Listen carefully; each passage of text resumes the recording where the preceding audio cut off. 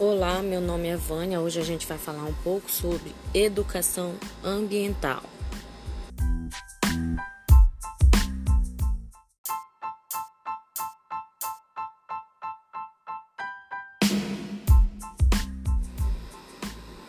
Quando você fala de educação ambiental, você está falando do bem-estar não só do meio ambiente, mas sim também de uma população que vive em relação a esse meio ambiente.